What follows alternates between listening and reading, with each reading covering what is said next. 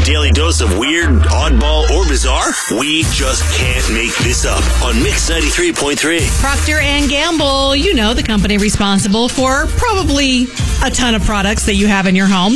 They are apologizing after an ad they ran in China claimed women's feet are 5 times stinkier than men's. What?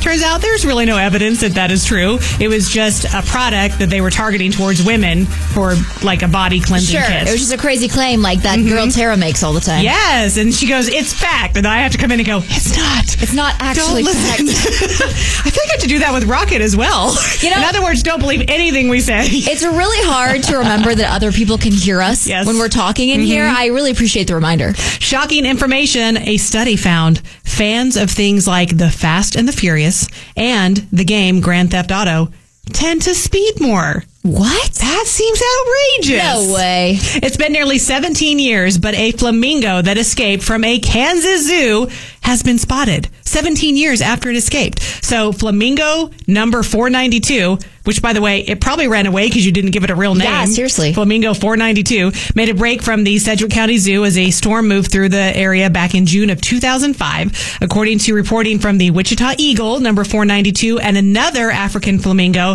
split up after their escape. They were like, hey, we're free, but we better split up. It'll be harder for them to find us. And they were able to just find this other one.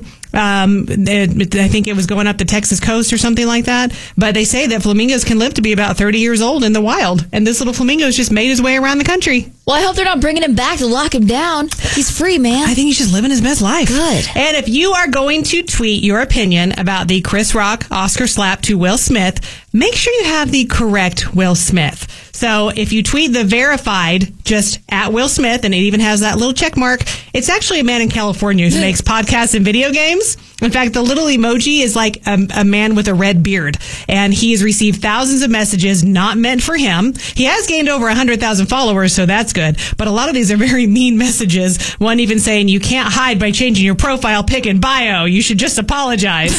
There is also another account that is called @RealSmithFP that has been suspended. Okay. And a lot of reports are saying that Will Smith's account has been suspended.